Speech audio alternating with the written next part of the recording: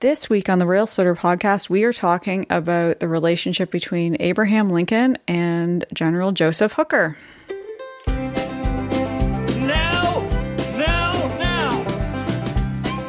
Not five, not four, not two, just three! The Rail Splitter, axe in hand, looking out at a frontier of hope and possibility. Being excellent to each other and party on, dudes! Welcome to the Rail Splitter podcast, the Abraham Lincoln podcast. I'm your host, Mary, and joining me tonight is my co-host, Nick. What's up, people driving on their motorcycles since it's that season, blaring us loud so the other cars can hear us? And although he's not here with us in person, he's most definitely here with us in spirit, and that is our other host, Jeremy. True that. Yeah. So we just want to address something before we get too far into the show. And for those of you who follow us on our Facebook page, you might have noticed there was a little bit of, I'll call it controversy last Friday over some comments that we made about Trump. It was made out to be that we were bashing Trump, but we just want to reiterate that we're not looking to bash anybody, and we still stand by our opinion, what our political beliefs are. We have a podcast that is about Abraham Lincoln.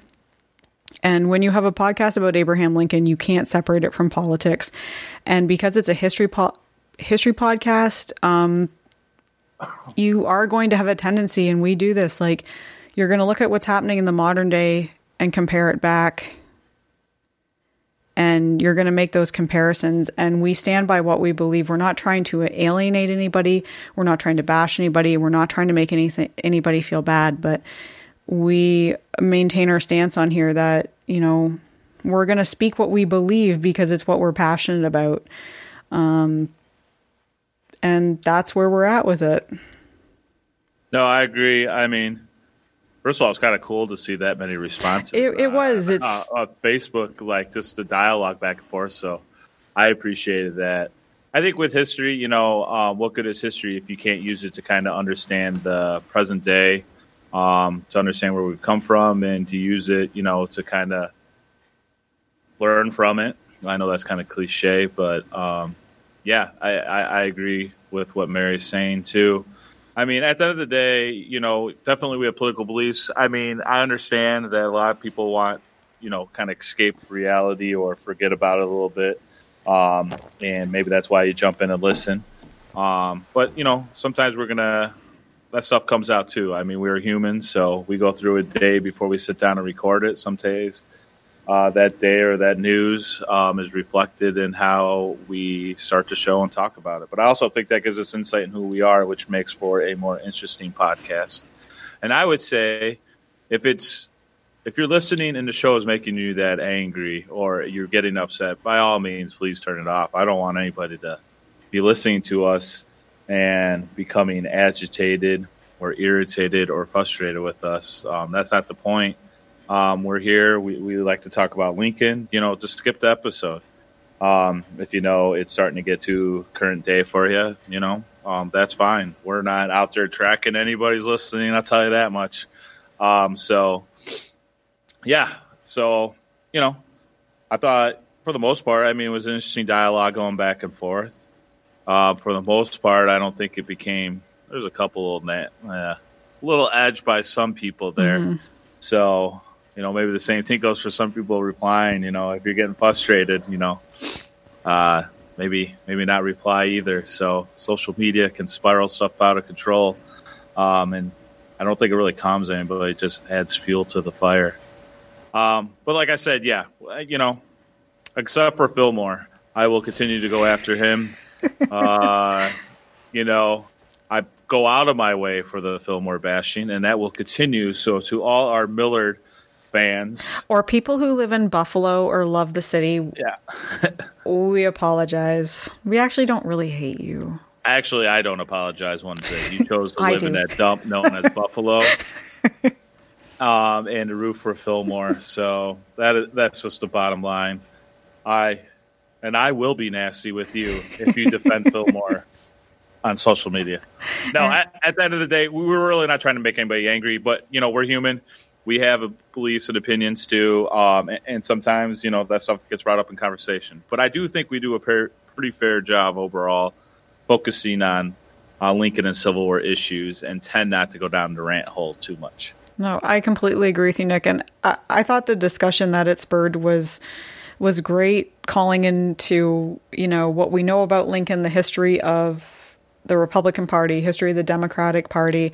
It was interesting to see that discussion, and I think it wasn't really drama, but just, it was there and a little bit heated, but I think it's something that Lincoln would have appreciated, the discussion that was going on. So it was, in a way, good to see that. And, we thank everybody that chimed in and said their piece and all that. And I thought for the most part that it was kept very, very grounded and just very, there was no name calling going on.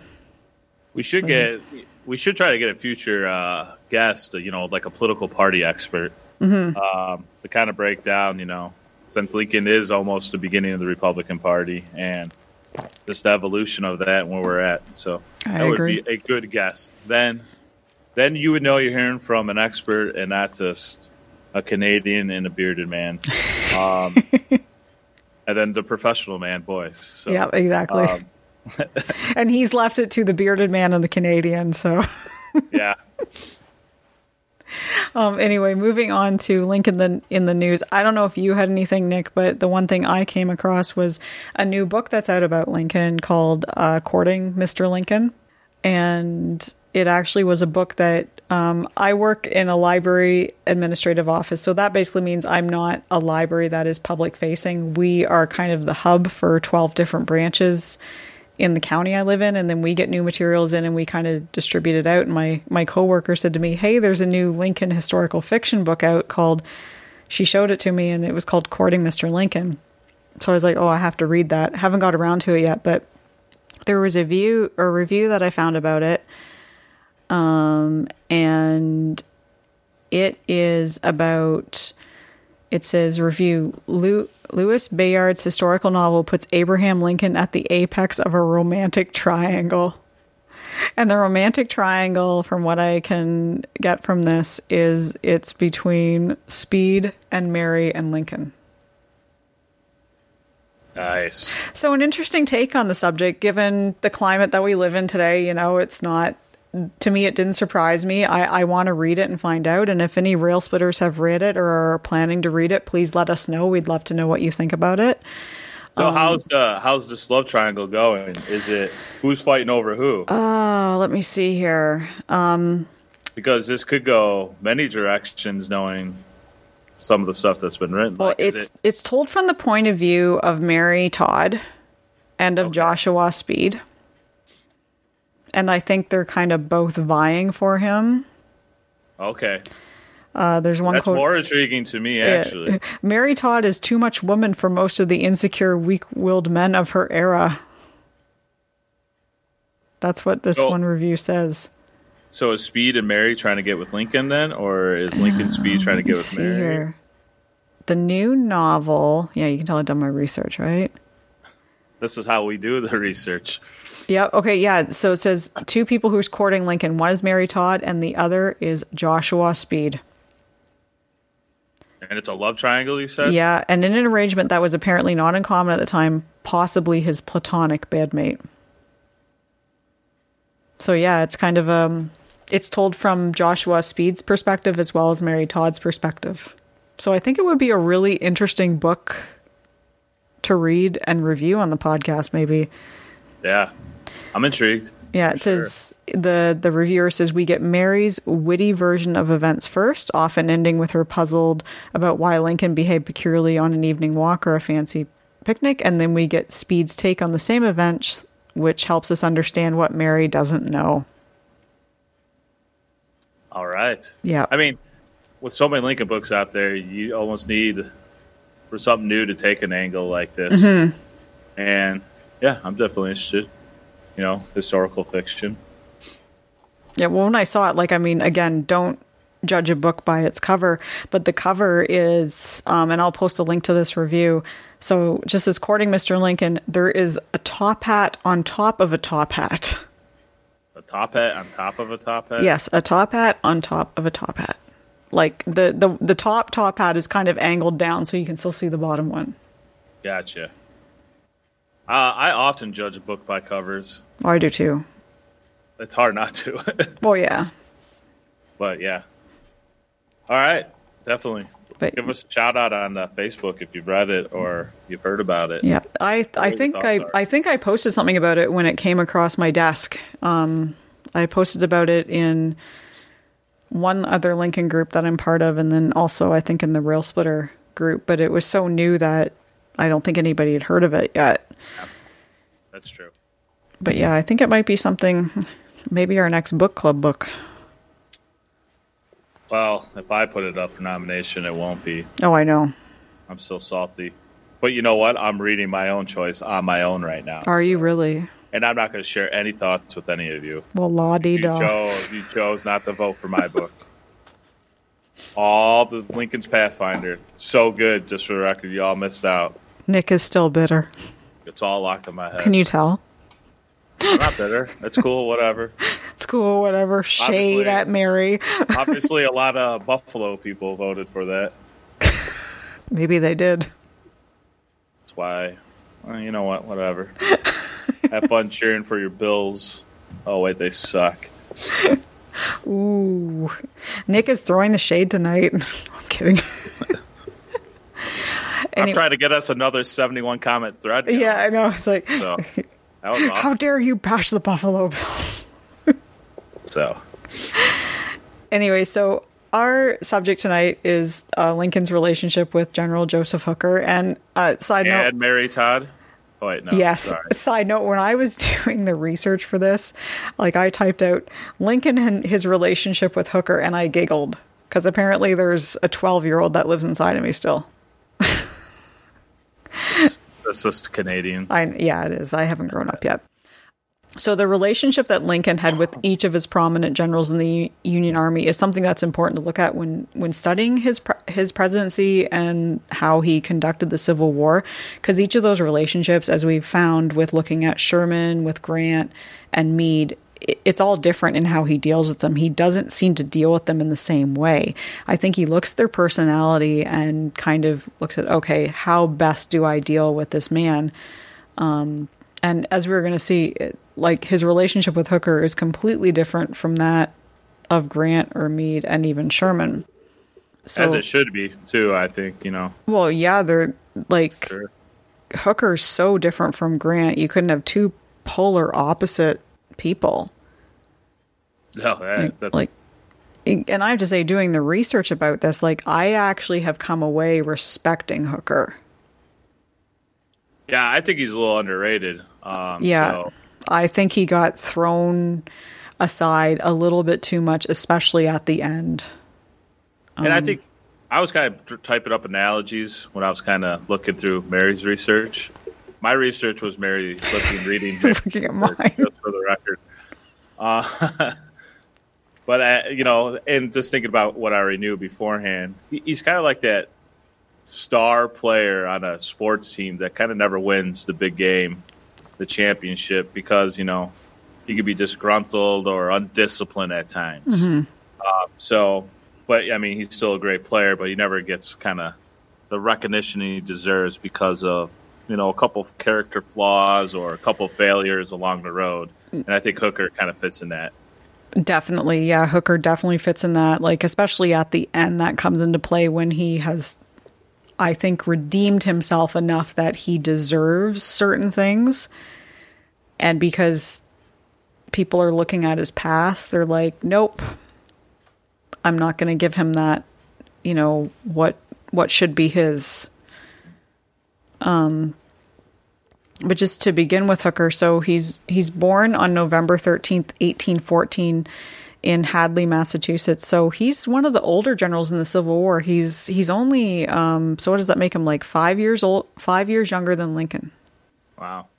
That's kind of funny, especially with the dialogue that goes back and forth between them. I know, yeah. You would think it's like 10, 15, 20 years almost. Yeah, and I was actually showing Jerry pictures of him, and Jerry said he looks younger than Grant and Sherman. I said, well, he's 6 and 7 years younger than them both.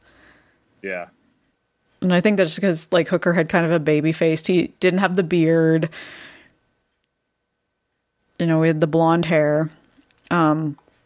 So like many of the Civil War generals, he's a graduate of West Point, and he graduates 1837. He graduates 29th in his class.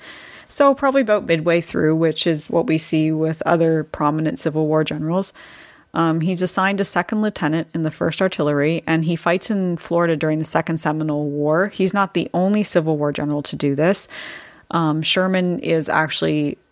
he's assigned to military duty in Florida during the Second Seminole War, but he won't actually see any action there. And General Meade is down there at that time as well. So Hooker does fight in the Mexican-American War, which is the big one for many of the prominent Civil War generals. Who didn't fight in the Mexican-American War? Sherman, that would be a good... Sherman didn't. He was in California.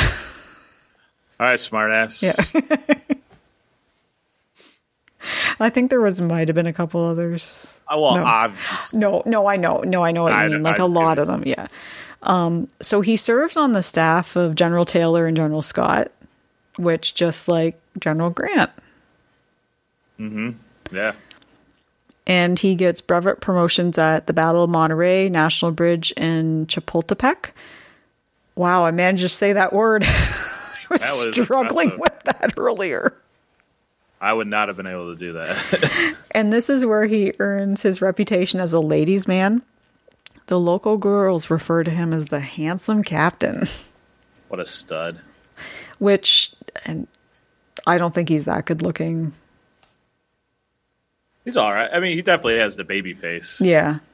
For sure. So I could see. Yeah. They all kind of look ugly to me, to be honest. I mean, I don't know. Obviously, you're biased towards Sherman. Yeah, I'm biased towards Sherman. I like Reynolds. I like Gibbon. I could see Reynolds. But Reynolds is really handsome. This is going to spiral out of control, isn't it? You know how some women have pictures that Clara of like... Burton. Yeah.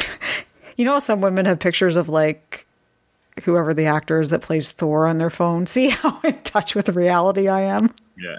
I've got Civil War generals. Well, you should see, because the class where they do the veteran interviews, like a lot of the guys we interview are like in their 80s. Yeah. But then the girls will have like a certain vet and they'll be like, oh man, he was really good looking when he was younger. And then it becomes a fight some years on who has the hottest vet. Oh my God. When they were younger, because these are 80-year-olds now. So, but anyways, I always kind of find that That's funny. So after the Mexican-American War, Hooker's assigned to the Pacific Division. So he's out in California, and there's a few other generals who are out there too. Yeah, Grant. Yeah. Yeah, got you there. Yeah. In 1853, he actually resigns his commission. And this isn't the first time he's going to resign, because he testified against General Scott at the court-martial of General Pillow, and this is going to come back to haunt him. Yep. For sure. Yeah, that's kind of out there where he gets tied with, like, you know, the liquor, ladies, and gambling that you wrote in here. Mm-hmm. But I found interesting, I did have a little bit of time to look more than just at Mary's notes. And I came across something where John Hay, obviously this is a little bit later in life, of course, but he kind of makes the comments that he was dining one evening in Washington with a group, and Hooker happened to be part of that. And his quote was, "Hooker drank very little, not more than the rest who were all abstaining. Yet what little he drank made his cheeks hot and red and his eyes brighter. I can easily understand how the stories of his drunkenness have grown, if so little affects him as I have seen." So it might not have been that he was throwing it back all of the time. It just, he couldn't handle what he was throwing back. Mm-hmm. So, and I think a lot of times with Grant and him, I think obviously there's a little bit of truth, you know, with the drinking, obviously, but I think it becomes, as time goes on, it becomes more of a tale or a legend than that. But I do believe that he did drink, but I do think it tends to get over-exaggerated, for sure. Yeah, I agree. And it could have been more that the drink was affecting him physically Yeah. than showing the signs. Like he probably was being affected physically, but he wasn't showing other signs of being drunk. Mm-hmm. You know, and some people are just like that. And that, when I read what you had added, I thought, like, well, this could be more rumor based to make him look worse than what he is, just like what it was with Grant. You know, there could be these rumors where, you know, he's been drunk a few times, like really drunk, and then all of a sudden it's like, oh, he's an alcoholic. Well, shit, you know, out there in California, you know, there's not a ton written. It's not like they were out there doing a lot of significant things. So, you know, you get people in the military, and I could tell you after sitting in over 100-something interviews, they tend to drink every once in a while. So, you know, military drinking stories aren't a thing of the past. It's a thing that's always been there and always will be. So, you know, adding the loneliness to it too of California, like with Grant, you know, I'm sure you would probably overindulge. Yeah. Yep. No, I agree completely. And civilian life just does not suit Hooker very well. Like, he settles as a farmer and a land developer, doesn't do very well at that. He runs for California state legislature. He loses. 1858, he writes to War Secretary John B. Floyd to request being back in the Army, and his request is denied. So from 1859 to 1861, he has a commission as a colonel in the California militia because, like a few other generals, he's realized that, oh, the military life is for me, and that's what I need to be back in. Yeah, I mean, he seems like just kind of your stereotypical military guy. Kept thinking, you know, a guy who can shoot the shit, likes to sit back, throw something down, and always with them, not afraid to lead from the front, you know. I think he's military through and through. Yeah. I think he's just one of the good old boys that, you know, that you would have great stories to tell about down the road. Shit, we're talking about him 150 some years later. Oh yeah, so, he's obviously. Yeah, he's. I mean, Hooker's definitely worth talking about, even if, like, I mean, I tend to bash him a little bit on Twitter from time to time, but I've come to respect him more doing this, like doing the research. And so we'll go into what happened during the Civil War. We're not going to go into a lot of detail with the battles, but just give more of like an outline and discuss more of the Hooker-Lincoln relationship. But at the outbreak of the Civil War, Hooker requested a commission to be involved, like, you know, to have a position. And he's denied it. And again, this is what happened with General Scott coming back to haunt him. The fact he testified against Scott is coming back to haunt him. And this leads to Hooker's first interaction with Lincoln. So he writes Lincoln a letter right after the Union loss at First Bull Run. And he complains of the military mismanagement there. He really talks himself up, and he asks for a commission. And Lincoln gives him said commission. And my first thought was like, well, what does this say about Hooker that he's doing this? It says he believes in himself. Yep, definitely. The confidence. Going right to Lincoln will become a reoccurring theme here, too. Oh. So, yeah, I mean, he's just like a guy. He's just confident. It didn't hold back when it came to speaking. Probably for the worst at times. So we're seeing it here at the very outset of the war. Yep. And the pattern with Hooker seems to be those above him he criticizes, those below him he just loves and he will protect to the bitter end. Seems to be his pattern. And this is this asking for a commission is the exact opposite to what Grant would have done. In our episodes about General Grant, we discussed that Grant didn't believe in asking for a commission. He believed it had to be earned. And Grant was saying that in reference to McClernand, who was a political general. So in other words, he had been given his position due to politics and just kind of like, here, this is what we're going to give you. And so this is really like Hooker is, again, very much not like Grant in this regard. He's also not very. He didn't come across to me as like very political though, like playing, no. Machiavellian and like trying to pull all these strings. I think he was just brash, loud. Yep. and he told people he didn't care what people thought. And then for somebody, if that's the guy right above you, you kind of like that. You know what I mean? Somebody who's telling the man off a little bit. So I think he definitely appealed to some of the guys he was commanding that way. Oh yeah, because you're going to think, okay, this guy's going to come to bat for me when I need it. Mm-hmm. Because and that's just how Hooker seems to be. So August 1861, he's commissioned as a brigadier general. He has a command around D.C. He's under General McClellan, and he's helping to organize the Army of the Potomac. And this organization, Hooker proves to be really good at it, and we're going to see that later on down the road with him. So his first major campaign that he's involved in is the Peninsula Campaign, and he commands the 2nd Division of the 3rd Corps. And this is where he earns his reputation as being not only aggressive, but as someone who cares about his men very much.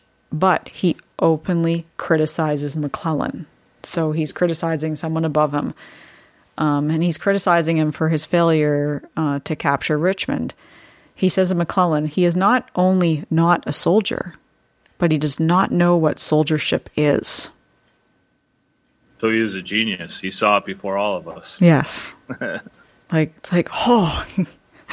You know what you're talking about with McClellan. Yeah, see, I like Hooker already. So I do too. I was like, ooh, he called it for what it is. He called it early on too. So Second Battle of Bull Run, which is late August 1862, it turns out to be a Confederate victory, unfortunately. Prior to the battle, Hooker's promoted to Major General, and he's sent in to reinforce General Pope's Army of Virginia. Not to be confused with Lee's Army of the Virginia. Like, there's way too many names that are way too alike, and they're fighting on opposite sides. So after the battle, Hooker takes over as leading what is now the 1st Corps of the Army of the Potomac. Yeah, no, I agree with you about the too many names, too. Yeah. Even when it comes to like commanders and generals, and then how many hills are there? I mean, for crying out loud. And which, like, is it Missionary Ridge or is it Seminary? Like, I was getting mixed up in Chattanooga again. And then Jer was like, was Bragg commanding the Army of Tennessee or the Army of the Tennessee? That's the problem, I guess, when you have a civil war. It's like, which one are you commanding? Yeah, no kidding. So then we go forward to September 14th, 1862, which is the Battle of South Mountain, which is, in my opinion, a very underrated battle of the Civil War. I could tell by your notes, because you spend more time on South Mountain for words than you do Fredericksburg, Antietam, and Second Bull Run. I do. I'm a little bit biased. So your notes definitely show that. They do, yeah, I admit it. So this is prior to Antietam. It's 3 pitched battles, Crampton's Gap, Turner's Gap, Fox's Gap. I've been to, I think it's Fox's Gap, and it's a beautiful place to hike. It's along the Appalachian Trail. And my friend Laura took me up there, and I actually got to see the tavern where the Union Army met the night after the battle, which was pretty cool to see that. Cool. So the reason I mention it is because Hooker is actually involved in the naming of the Iron Brigade, which is a pretty famous brigade from the Civil War. They will go on to fight at Gettysburg, and unfortunately they'll be pretty well decimated there. They are a Western brigade, and they're made up of the 2nd, 6th, and 7th Wisconsin, 19th Indiana, and 24th Michigan. And the story goes that Hooker and McClellan were apparently at McClellan's headquarters, and McClellan asked, who were the men fighting in the Pike, which is the area of Turner's Gap?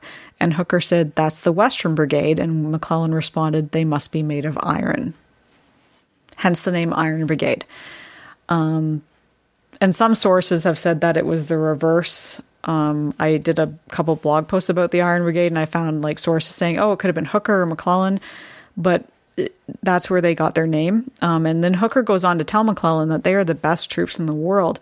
And I thought that again goes back to Hooker and how much he seems to revere and respect the men that are fighting under him, that he will praise them to no end and seems to protect them to no end. Yeah, and just a cool story on how they got their name. Mm-hmm. One of the most famous brigades in the whole Civil War. Yeah. And then 3 days later, you have Antietam, and Hooker's troops would launch the first assault at this battle. It's directly at Stonewall Jackson, which is funny. We're mentioning his name when we're recording this because it's actually the anniversary of his wounding today. Oh, yeah? Yeah, at Chancellorsville, May 2nd. They fight each other to a standstill. Hooker ends up getting wounded in the foot. He's got to lead the battle. Meade takes over for him, which is a funny kind of foreshadowing. Yeah. And Hooker would say after the battle that the Union would have won had he been able to stay on the field. Of course. It's a bold statement. I agree. So for Fredericksburg, we did have an episode about this battle. He tries to persuade Burnside not to continue with the assault on Marye's Heights, and he criticizes Burnside afterwards for a slow-to-start strategy to cross the Rappahannock. Nick, did you have anything to add about Hooker at Fredericksburg? No, it's the same pattern here. Obviously, he was upset, like we talked about in an episode, and understandably so for that, too. Mm-hmm. I mean, by the time that's going on and all of the different advances, Burnside dropped the ball. I think we covered that well. It's kind of funny, you think about this. Hooker, by this time, Fredericksburg, was that December 62? Yep. He's already gone after McClellan, gone after, I guess somewhat criticizes me that he didn't do as good a job as him at Antietam. I don't know if that's necessarily direct criticism, but and then going after Burnside pretty hard here. Mm-hmm. So, yeah, he does not he lets loose. And all of that is unfortunately going to come back to haunt him. So after Fredericksburg, this is when Hooker takes command of the Army of the Potomac in late January of 1863. So by this time, he's earned himself the reputation of being an aggressive fighter, something his predecessors, so McClellan, Pope, seemed to lack. And no doubt this is one of the reasons why Lincoln chooses him to lead, but Hooker also has his faults. He's a loose talker, he criticizes his commanders, and Ronald White states in his biography about Lincoln called A. Lincoln that it was a surprise that Lincoln chose Hooker. And the one thing that I learned in the research was that he didn't consult Stanton or Halleck or other members of his cabinet. Probably knew that they would be critical of it, especially Halleck, I would imagine. Yeah. And Stanton. So I think it was just one of those things. Lincoln saw this guy, saw he was talented, knew he had some rough edges, but believed he could be the one to kind of help guide him. I think you see this in sports a lot with different sport players. Mm-hmm.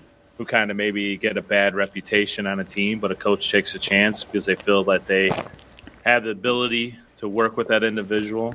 I've seen it in the classroom before, too. Sometimes you're willing to give somebody who you see has a lot of potential that chance.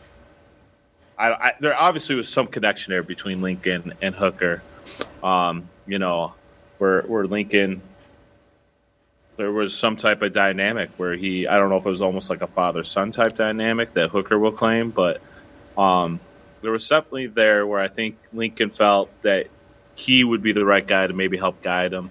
And what else did he have to lose by this point, too? Things aren't going well. Hooker's a fighter. He's going to go out there. He sure to hell ain't going to sit back like McClellan and wait forever. Mm-hmm. So I think there's multiple factors that go into it. I completely agree with you that, Lincoln kind of saw him and was like, okay, maybe this is the one, this is the guy I can work with. And it was at a White House reception where Henry J. Raymond, an editor from the New York Times, pulled Lincoln aside and said, Hooker's reputation? And Lincoln said to him, Raymond said, he's a loose talker. And Lincoln said, this is all true. Hooker does talk badly, but the trouble is he is stronger with the country today than any other man. So Lincoln's saying, like you said, Nick, he's seeing something in Hooker. He's also, I think Lincoln's looking at him thinking, this is the guy. He's aggressive, because I don't think Meade had that aggressiveness in him. No, I agree. I agree with you there for sure. And I don't think Reynolds had that aggressiveness either. And those are two men that Lincoln will turn to, during Hooker's kind of downtime before he's removed as commander, or before he resigns his commission as commander of the AOP.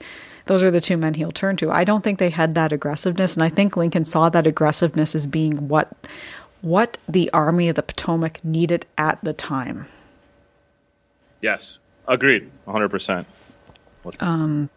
So he said that Lincoln's willing to look past all his faults and see that talent. And Ronald White says, if Lincoln may have overlooked some of the flaws of McClellan, Pope, Halleck, and Burnside, he made the appointment of Hooker with his eyes wide open. In other words, he knows what he's getting into. He knows that this guy's a loose talker. He's quite possibly a drinker. He's possibly into like having a lot of women around, because Hooker's not married. So they're... Yeah, that's right. Because he's a ladies' man. Exactly. Ladies' man. So he knows what he's getting into with him, but I think given the state of things with the defeat at Fredericksburg, Lincoln's willing to risk it. And that's... like they say, you got to risk it for the biscuit. Yeah, risk it for the biscuit. That's good. I believe that's a Lincoln quote. We'll have to do an episode about that and see if it actually is. And risking it is kind of what Lincoln lays out in this letter he writes Hooker on January the 26th, 1863. And by the way, this letter is one of the best letters that Lincoln wrote, I feel like. It is. And if you were to like use this like in a movie, in a script, instead of the letter and it was like them talking, it would be such an awesome scene. Mm-hmm. But sorry, I'll let you get to the letter. No, it's fine. Do you have anything you want to say about the letter? Just that it's badass. I'll let you, you did all the legwork here. It is a badass letter. Lincoln starts off by saying, I have placed you at the head of the Army of the Potomac. Of course, I have done this upon what appear to me to be sufficient reasons. So he's laying a positive groundwork here for Hooker. He tells him, though, that there are some things in regard to which I am not quite satisfied with you. And he goes on to tell Hooker what he likes about him. He's a brave and skillful soldier. You do not mix politics with your profession. You have confidence in yourself, and you are ambitious. But I think he does warn Hooker that these things can be very detrimental as well. But I think that during General Burnside's command of the army, you have taken counsel of your ambition and thwarted him as much as you could, in which you did a great wrong to the country and to a most I can't pronounce that word, meritorious and honorable brother officer. And Lincoln states that he has heard that Hooker has said that both the army and the government need a dictator. Of course, it was not for this, but in spite of that, I have given you command. Only those generals who are successful can set up dictatorships. What I ask for you now is military success, and I will risk the dictatorship. In other words, just give me the fucking victory I want. And whatever you want to do after, we'll talk about it. No, I agree. I mean, it really is a work of poetry in my eyes, this letter. Yeah, I mean, he comes at him, he compliments him, but then he also kind of lets him know, like, okay, yes, I like these things about you, but I'm also not an idiot. You got some flaws here, buddy. We all know it. We all see it.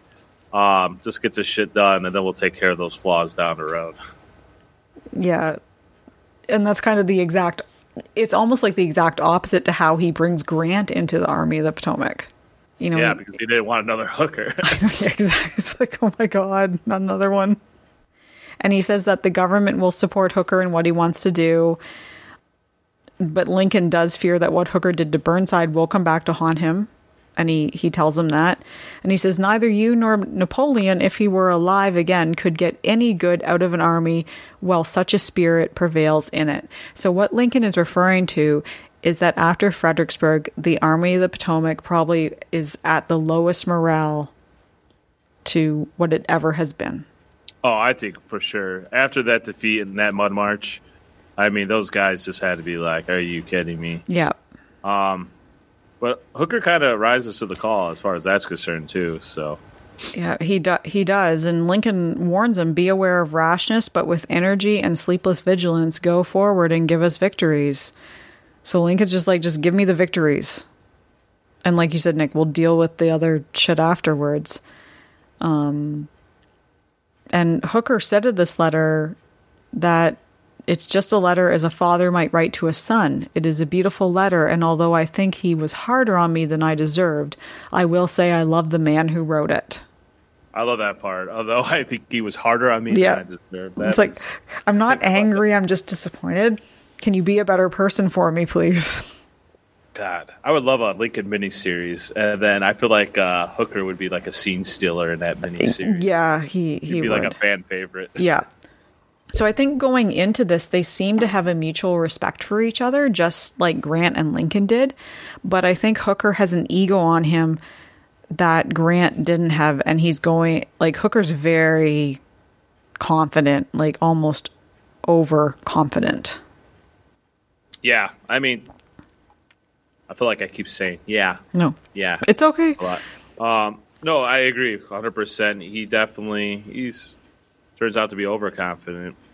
But at this point, I think Lincoln, it had to be nice to have at least somebody have some confidence, because I'm sure there wasn't much around there. So maybe that's one of the reasons that Lincoln gravitated towards him. Yeah, well, when your army is at the lowest morale it's been, you want to bring in the most confident person possible, I think, to start boosting that morale. And there is one thing that changes with this. Hooker asks that he report directly to the president. It's no longer going through Halleck. Might as well. Halleck was a waste of space. Yeah. And the two of them had issues with each other. Apparently, Hooker owed Halleck money, and Halleck didn't approve with Hooker's drinking and carousing. And so just Lincoln agrees to this, probably because he knew what was going on, and he was just like, I need to cut that drama out of the equation. Halleck, what a square, dude. I know, yeah. Come on. I don't like Halleck. No, he's right there with McClellan in my eyes. I agree. So Hooker comes in and he makes many different changes to the Army of the Potomac. Yeah, and I think he doesn't get enough credit for this, because he did come in there and really whip him to shape and regain. I mean, he's right up there almost on the level as McClellan as far as prepping troops, getting them prepared. And he probably learned, obviously, from McClellan, as we stated earlier. So this is definitely, and this was not an easy task at that time, being at the lowest point that the Army of Potomac had been in. Yeah, and he has new hospitals built, and he has older ones revamped. He improved rations, including giving the troops vegetables, which, I mean, we know now from the modern day that vegetables, like, that's one of the best things you could possibly give them. And Hooker said, my men shall be fed before I am fed and before any of my officers are fed. So Hooker is recognizing that the soldiers, like the infantry, cavalry, they're the ones that are doing the hard work, and they need that food, first and foremost, so that they can fight. He also gives them insignia badges of different colors, which I thought was pretty cool. Like, so now they're worn on the caps of the men in each corps, and apparently they're worn with pride. So each corps has a different shape, to identify them. They've got something that they can identify with and be a part of. He recognizes the observance of the Sabbath, which had been Lincoln's order of November 15th, 1862. And he establishes the BMI, which is the Bureau of Military Information. So this is for intelligence gathering.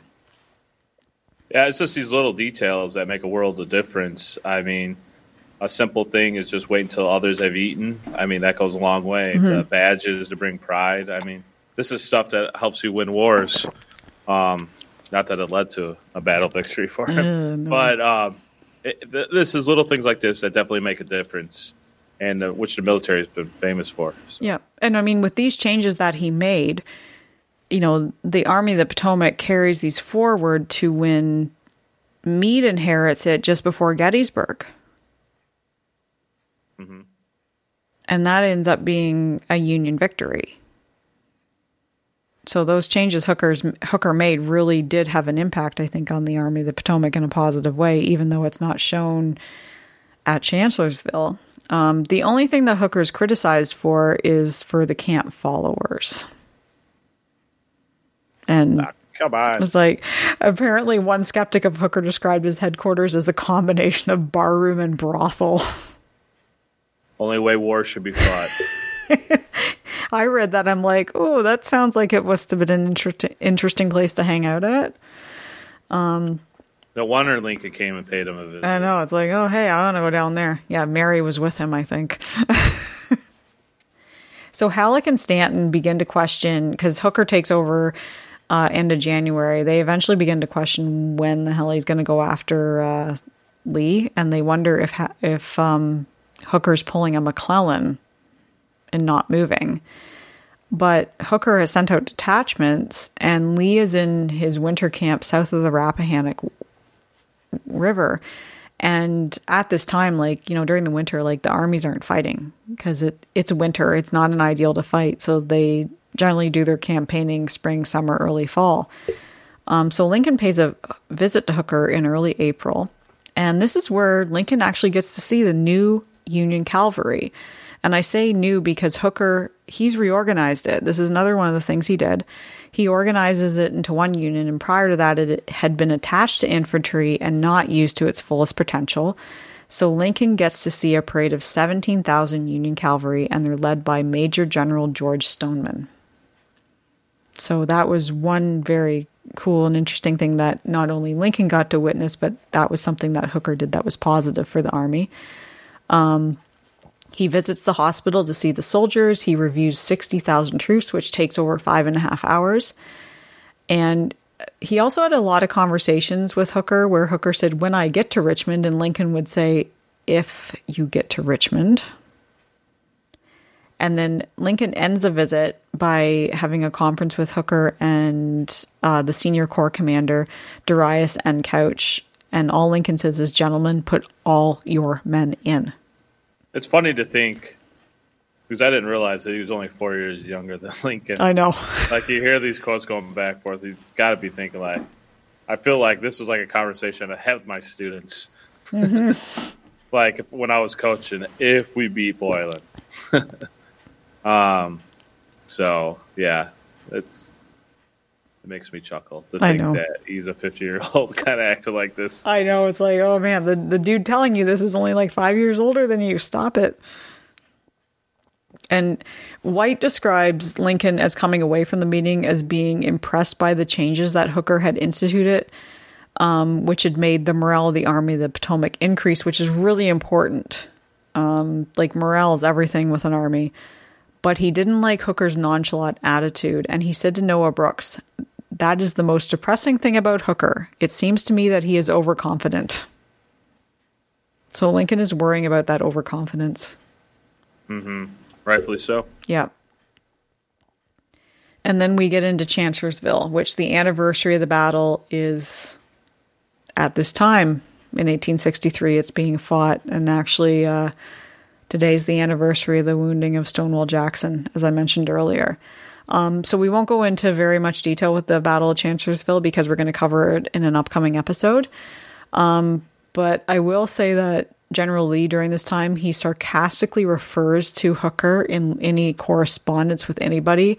He calls him Mr. F.J. Hooker. So he's calling him Mr. Fighting Joe Hooker, as just sarcastically. So the battle ends up being a Confederate victory, even though that the Confederates are outnumbered by the Union troops. So Hooker on May 3rd, so this is, I think, the third day of the battle, around 9 a.m., he ends up getting concussed. He gets a concussion because a Confederate shell launches into his headquarters at the Chancellor House, hits a pillar, and a piece of stone hits Hooker on the head. So he gets a concussion, and he's incoherent after that. He passes out for a while. He eventually gets up, gets on his horse, and tries to ride around and give orders, but he's got no idea, really what he's doing. That's the visual I had in my head. I know. I feel so bad for him. Yeah, I do too. I do. The scene I had put together in my mind for my Lincoln miniseries was just rather humorous to me. Poor Hooker. Anyway, so the aftermath of the battle. Hooker said of it, "I lost faith in Joe Hooker." He said that of himself. Classic. That's like right up there with Gerald Ford saying, "I'm a Ford, not a Lincoln." Yep. So Wow. it was classic. And Sears, in his book Lincoln's Lieutenant, said that Lincoln had anticipated a lot for Hooker and this latest campaign with Chancellorsville and defeating Lee. And Senator John Sherman described Lincoln as having looked upon Hooker as his last card. That's depressing. And Lincoln said of the defeat, my God, what will the country say?" Yeah, I mean, it's a rough stretch here. Fredericksburg, Mud March, Chancellorsville. Yeah. I mean, I could definitely... This is probably the low point for the Union in the Civil War. I think it is. It's kind of... It's the high watermark for the Confederacy, you know? Mm-hmm. Yep. I mean, that literally happens at Gettysburg, but they're in their high watermark and the Union's at their lowest. And some of the generals, they end up turning against Hooker. They lose confidence in him, and they call for him to be replaced by Meade. But Meade steps forward and says that he would not join any movement against Hooker, so he still will remain loyal to him. And Hooker actually does tell Lincoln, like, Meade is the ablest corps commander, and that's what a lot of the other generals are saying too. But many of the officers had really negative things to say about Hooker after the battle. Like Darius Couch completely turned against him, saying that Hooker took his courage from the bottle and he should have just been drinking at Chancellorsville.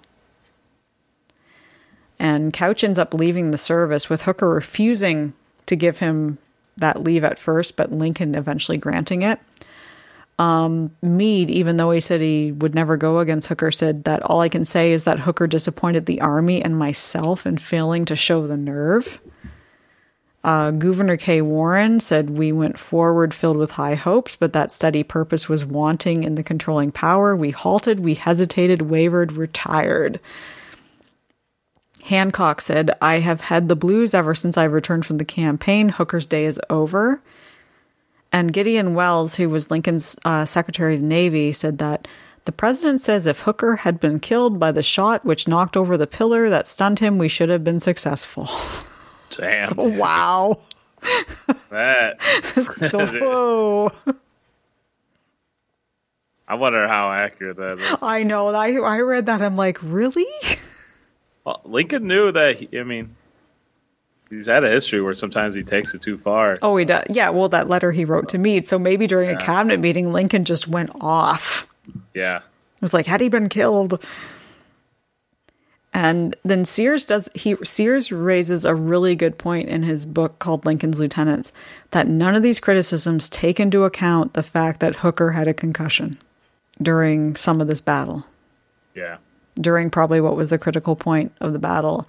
And that explains his erratic behavior. But at the time, it's easy for us to say that now, but at the time, they're not going to be like, oh, he's concussed. Here, you take over. Yeah, and I think this is kind of nature of the beast, unfortunately, with the military. You see that. It doesn't happen. You want to blame somebody. The buck stops at the top dog. That was Hooker. Yep. And then he kind of gets that rap of... And I think, maybe it's kind of deserved, too. I think Hooker is one... you see this sometimes in the education field where us teachers complain about our administrators and then, we could do that. And then, maybe one of us get a task to do and then we realize, oh, shit, this is a little bit different. It's more than what I thought it was. Yeah. It's a lot easier to coach from the sideline or to coach from the bleachers than the actual bench. Yeah. It's probably somewhere in between of those two things. I think so. Like Sears does say, instead of suffering a loss of awareness, Hooker was marked down suffering a loss of nerve. Mm-hmm. When I think it was probably a bit of both. He's probably super stressed, but then he can't help that a Confederate shell gets in there and knocks a chunk of concrete onto his head and gives him a concussion. And then after the battle, he begins quarreling with his corps commanders. And Sears said that even his relationship with Lincoln begins to unravel as well. And Hooker knows that the Army of the Potomac in all of this, so after Chancellorsville, it's been offered to General Reynolds. General Reynolds gets called to a meeting in D.C. with Lincoln, gets offered the command of the Army of the Potomac, says no. Meade was the officer's first choice to succeed Hooker. And he ends up writing to Lincoln and telling him he no longer enjoys the confidence in the Army. They don't have any confidence in him. And he says, with this happening, we may look in vain for success. So it's very similar to what Lincoln said to him earlier. Like, if the morale's low, then we can't have success. But now Hooker's saying, if my generals don't have confidence in me, we can't have success. So he's going back at him saying the same thing. Yeah, it kind of comes full circle. And then ultimately he gets in another quarrel with Halleck. And that just kind of worsens. And then 4 days just before Gettysburg, Hooker asked to be relieved. And, and then we know how that turns out. And then I found a quote when I was looking some stuff up from Noah Brooks, who was hanging out with President Lincoln a lot at this time. And Hooker somehow meets him face to face, and he's really just like, what did Lincoln say? What did Lincoln say? You know, what does Lincoln think of me? And then Noah Brooks is just supposedly said to him, the president had told me that he regarded Hooker very much as a father might regard a son who was lame or who had some other incurable physical infirmity. Is that right? Yep, infirmity. His love for his son would be even intensified by the reflection that the lad could never be a strong and successful man. And supposedly this moved Hooker to tears. It was brutal heartbreak. Yeah, I think Lincoln really did bet his last cards on him, what he thought were his last cards at the time. And then ended up probably being disappointed in him. I mean, partially through Hooker's overconfidence, but then partially through events you can't control. Like, you can't control a Confederate shell coming in and giving you a concussion. And Hooker ends up he's told to go out west. So Battle of Lookout Mountain is where he redeems himself. And Hooker ignores Grant's orders to not do a full-scale assault. Hooker just orders it. And they take Lookout Mountain for the Union. There's actually a beautiful painting at Point Park Visitor Center, which is up in Lookout Mountain. Hooker had the painting commissioned, but it is very beautiful. You can see yeah, exactly. That's what you do when you win a battle. You have a painting commissioned. The clouds are hanging over Lookout Mountain, so you can see clearly it's the battle above the clouds. I will tell you, if you go there, though, that the painting has an alarm on it. I found that out, and not through my doing. Jerry, when we were there, not this past Easter, but the Easter before, he thought something looked funny about a horse, and he points and reaches over the barrier, and he's like, "Look at this horse!" And this alarm goes off. And I just I don't know you. The Lincoln Museum has that too. Yeah. So I know what you're talking about. Yeah. I've been there too. So Jared, don't feel bad, man. Yeah, and right after a park ranger came in, and I was just sitting on a bench facing away from Jerry. Oh, man, you left him hanging? Yeah, I was like, what are you doing? You work in a museum. You know not to touch the stuff. That's cold. It was all good after. So after the Battle of Lookout Mountain, Hooker gets breveted to Major General, but he's very disappointed that Grant doesn't give him more credit. He gives more credit to Sherman.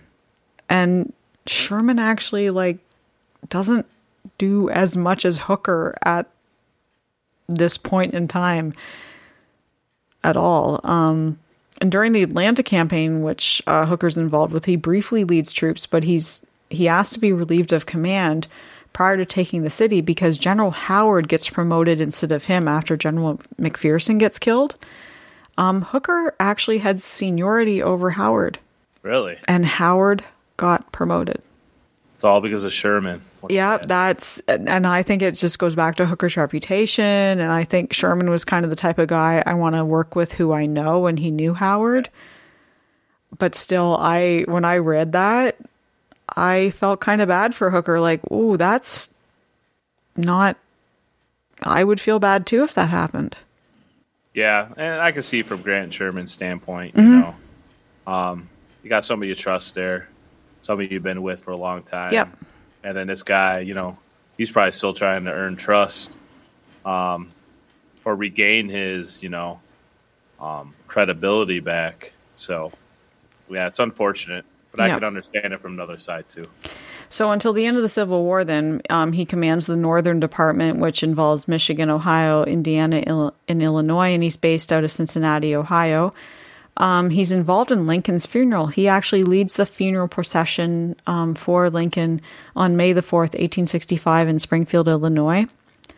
And Hooker dies on October the 31st, 1879 in Garden City, New York, and he's buried in Cincinnati, Ohio.